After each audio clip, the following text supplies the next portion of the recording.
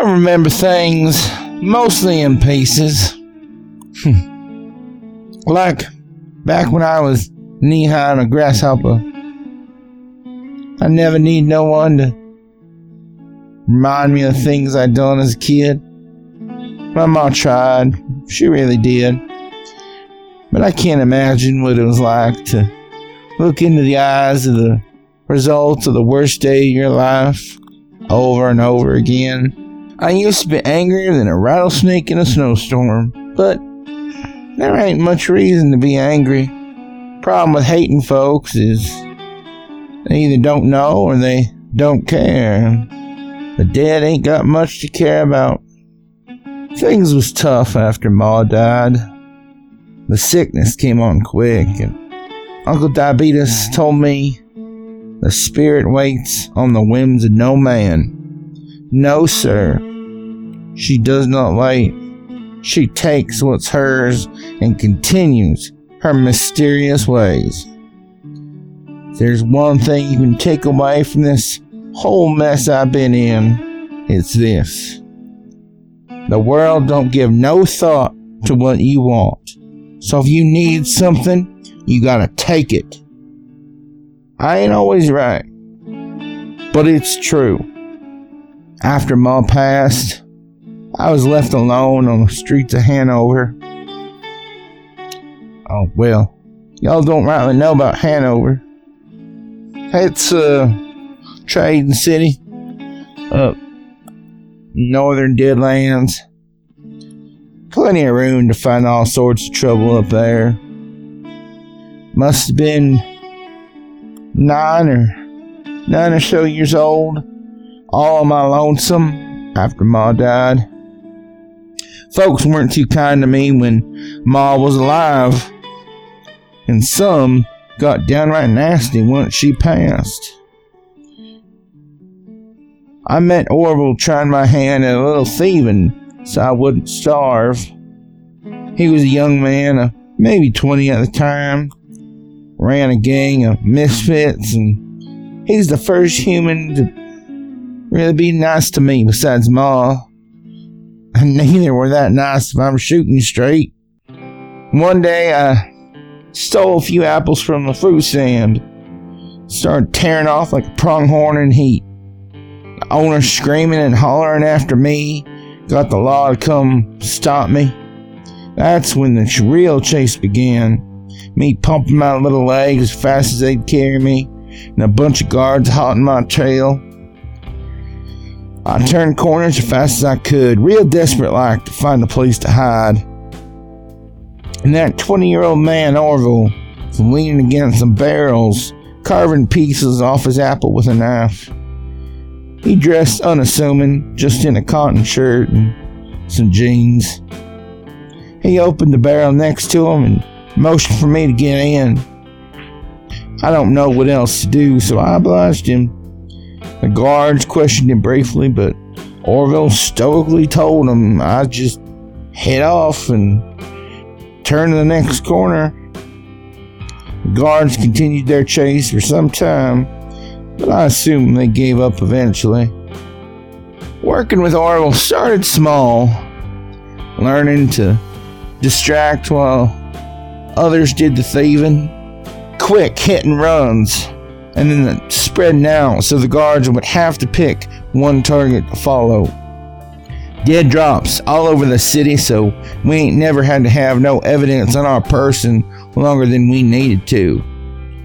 Life was pretty good for a while, but orcs are scary when they're just a little pony like I was. Once I grew up some, they didn't treat me the same. I didn't mean to break Chucky's leg. We used to wrestle all the time. But Chucky ain't no match for me. Once I hit 11 or 12, I went to take him down and his leg just snapped like a twig. Only Orville seemed pleased by that result. He pulled me aside one day and told me he had some special jobs just for me. Mind you, We never done no breaking into folks' houses and the like. Weren't never like that. We did what we had to get by. But he convinced me that rich folks ain't got no rights to none of their shit. They all lied and cheated and stole to get it, so it wasn't like I was going to be doing anything bad.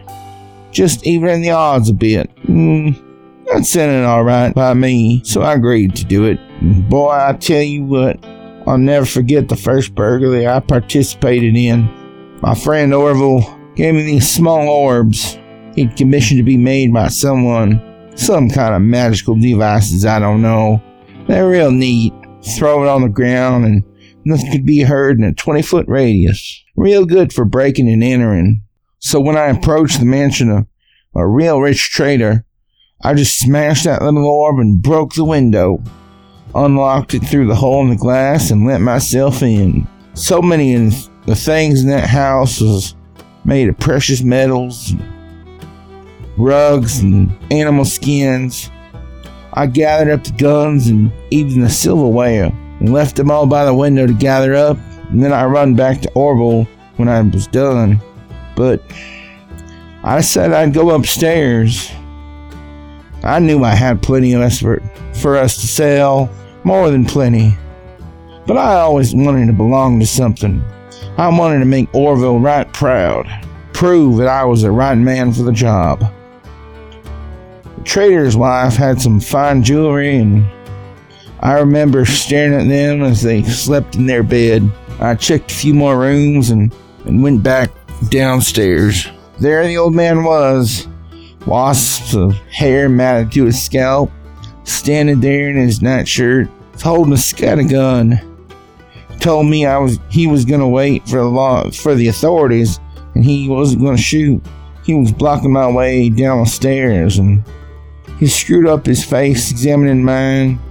I knew he recognized me from somewhere, and he said, and I remember it to this day, he said, "You're that orc fucking whore bastard, aren't you?" Oh, I saw red. My temper got the best of me. I threw that orb at him and shattered it on his face. That scattergun went off into the floor, but no noise could be heard, and I rushed his ass. Boy, did I rush his ass like a bull with his balls tied up in a rope. We rolled down the stairs together, a flurry of limbs bouncing hard on each wooden step. But it wasn't until the wind forced itself from the old man I heard any of it. Now look, I ain't proud of this. I can't do nothing but be honest with you now and hope you learn from it. My blood was created by the Great Spirit, and there's a reason she made me this way. I picked up his scattergun and I slammed it into his face. I smashed the butt end of his own gun into his nose and eyes over and over. The bone cracked and fractured under the pressure, blood misting and squirting everywhere. Somewhere in the back of my head, I knew he's dead, but I just kept on doing it. I must have been screaming something fierce, because when I stopped, I turned around and saw his wife at the top of the stairs, mouth agape. No noise came out, but I knew exactly what she was doing. So I ran. I stole a horse at the stables and never looked back to Hanover. Shit. I ain't been there since. Likely, he'd still want to hang me. Not that I can blame him for it. I knew a priest once. A good man, if not a bit odd. A bald feller who insisted on wearing black in the desert. Told me many stories out of the Book of Ernie. Look, here on my arm. Got that there tattoo to remind me of lessons he taught me. I ain't no Ernie believer, but I thought I'd keep that symbol where I could see it. Well, he told me about this story about a priest who got lost in the desert. This feller was denied shelter and held by everyone he came across. And that was me. I sang exactly like that. Starving, blood-covered half-orc teen, begging for help and having the door slammed into my face. I stole vegetables from gardens and foraged what I could, but I wasn't too good at it. Ate mushrooms and made me shit my brains out. But I didn't give up. Could never give up. Uncle Diabetes said it was either my orc blood or the great desert spirit that kept me from dying out there in those hard days. And I think it was a little bit of both, if I'm shooting you straight. Diabetes had a cabin in the foothills of the mountains near a shitty town called Two Rivers. I'd wandered quite a ways at that point. Killed that horse I stole and ate him maybe a year prior. If I'd met Uncle Diabetes before doing that, I would have dried some of the flesh out to preserve it. But as it were, I ate real good that day and the night after. But the whole damn thing had turned, infested with bugs and such, real quick. I had nothing but a few pints of blood in my water skin to thrive off of. Every day after harvesting that horse was about survival. I killed a few more folks trying to do a bit more thieving, but I could never bear the guilt of staying in those houses. So I moved on. Got me a rifle from one of them and figured I could probably do some hunting up in the mountains. I couldn't shoot for shit, and I didn't grab any extra ammo. I was just a comedy of fucking errors, I tell you what. So I found the cabin. I tried to grab a few carrots from the garden and skedaddle. The Great Spirit and the Orc were constantly wrestling inside me. I knew what I was doing was wrong, but I couldn't just die. Something in me just won't say die. Not never. I'll do whatever I have to get by. I'll kill every son of a bitch from here to the Imperium just to take another breath. One more breath. One more meal. One more step. One more heartbreak. A hand clapped itself on my shoulder, and when I turned around, I saw a grizzled old son of a bitch, half-orc, dressed in animal skins. He had deep scars on his face. He later told me it was from a grizzly that got the drop on him. One of these tusks had broken off from what seemed to be the same fight. He carried a bone bow and these nasty broadhead arrows on him all the time. Had a few tomahawks and huge skinning knife with a bone handle. No one needed to give Diabetes anything, and he didn't have to take nothing from no one. Sure, he defended himself from time to time, but he wasn't a speeding bullet like I was. He was a man without a home who made his own. The next few years were the most stable and happy I ever had. Diabetes was tough, and we didn't really express emotions much, but we had an understanding between us, and, well, both of us being half-orcs, I think that was kind of a comfort. Felt like we belonged together, and, well, after a while I started referring to him as my uncle, and I do believe he's the only real kinfolk I've ever had. At least in the way that counts. He cared if I lived or died, and he taught me everything I know. And that was right admirable of him. He taught me to track animals, which mushrooms wouldn't give me the shits, how to preserve game, and tried to help me control my anger. I learned to shoot straight, how to walk heel to toe so I wouldn't spook game, how to set up a blind, and how to talk to folks in the world. I was 17 or so when we went on a hunt for a grizzly we'd seen getting too curious about our land. Seeing a bear once ain't really a concern, but as soon as she starts coming back over and over again, you gotta get rightly concerned. So we packed our gear and followed the trail. We should have seen the signs that something was wrong when we realized the tracks were deeper than they should have been. And there was a haze around the cave that I was living in. The crackling of energy tickled our noses, but we paid it no mind. We had our target. Things are always a bit funny near the Deadlands. Something about magic going wild or some bullshit of the like. So we built a bonfire, mostly green branches, at the mouth of the cave to smoke it out, while we lay in wait to start shooting as it emerged. But that never happened. Instead, we waited for nearly an hour before there was a loud crack of thunder, and I was screaming and punching as this great bear was right atop me. Great patches of hair were missing from its body and were replaced by scaly patches of flesh.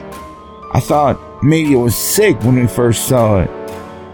Later, I learned some animals are touched by magic in ways simple folks just don't understand. The claws ripped and teared at my chest and face as I desperately tried to fight back. That thing was so much stronger than me, and even when I let all my fury loose, my effort to free myself, I couldn't do it.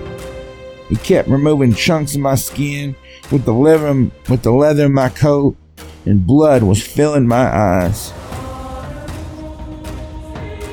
Uncle Diabetes burned his knife up to the hilt in the neck of this creature, and it reared back and roared. He kept swinging his tomahawk violently as the bear threw him to the side with one great swap of its paw. A crack of thunder, and the bear was atop Diabetes, clawing and biting. Each second seemed to take an eternity. I grabbed my own tomahawk from my belt and charged at it. I couldn't hear Diabetes at first when I charged. And then I heard him yelling for me to run. I tried to slam the head of my axe into the bear anyway, and it tossed me to the side like an apple core. I heard my ribs crack loudly as I landed. Diabetes still screaming for me to run. I wiped the blood from my eyes and yelled as loud as I could, loose as many arrows in this son of a bitch as I could. I wanted to make that bastard bear look like a big old porcupine. Each arrow buried itself to the feathers, and another crack of thunder, and that damn bear was on me again. My vision was completely gone as I swung the bow, trying to fight it off, searing pain and more chunks of flesh, roaring and Diabetes screaming. I couldn't tell what blood belonged to who. Everyone was bleeding so much at that point, you would have figured the heavens opened up and started pouring the red liquid. Diabetes was smashing his tomahawk into the side of the bear, opening up deep wounds and distracting it enough for me to kick and pry myself out from under it. I was scrambling to pick up and knock arrows as Diabetes was dancing under massive paw swipes from this bear. It seemed unkillable. I'd peppered it with at least a dozen arrows. He didn't slow or budge an inch. Just kept mindlessly attempting our murders. Diabetes was begging me to leave as I kept trying to fight. Some of my arrows were missing at this point on account of me having so much blood in my eyes. I'd find out later you can see part of my skull through the deep wounds. Just piss and vinegar in my veins. That's all that kept me standing. Diabetes' face, when he looked over at me, was pained. I could see the worry in his bloodshot eyes. They were pleading with me to leave. I couldn't hear his voice over the ringing in my head, but I knew exactly what he wanted. But I wouldn't do it, damn it. I already let too many folk die by my hand, and Diabetes knew it. So Diabetes dove at the bear and hugged it close, stabbing all the while with his knife. Long lines of blood pumped from the garish wounds on the bear, but the same was simultaneously happening to Diabetes. The only real friend I'd ever known, my kinfolk. I resolved to charge it and either win or die by my uncle's side. There was a loud crack of thunder, and then they both were gone. I searched until I passed out from exhaustion. Hell, I even killed the 2 cubs hiding in the cave. No, nothing quick and painless. No, sir. I tied a rope around them damn little cubs and strung them up from the tallest pine I could find. I'll never forget the sound them little bears made as I killed them. The Great Spirit and the Orc are raging inside of me. I camped on that mountain for weeks, hoping for a sign of Diabetes. But it became clear he wasn't going to come back. I tried to make the cabin a home for myself, but it never felt the same. So I went back to wandering. I was a dead man walking, a shell going through the motions of survival. But time makes wounds fester slower. Broken bones knit back together. And there was a lot of work in the Deadlands for a dangerous son of a bitch like me. A bastard in so many ways, but alive. And that's what kept me going every day. To stay alive. I ain't run from a fight since then. I ain't left nothing dangerous alive long enough to come get me. If I was protecting your cattle and some rustlers decided they'd try and take them, I'd send those sons of bitches to the spirit. They could take it up with their maker, 'cause I ain't got no type of mercy for them. I made me a decent sum of gold doing things of this sort before I started to take real lucrative jobs for the Imperium. Those small-toothed scumbags made me question if it was the orc side that made me this way. Just a nasty bunch.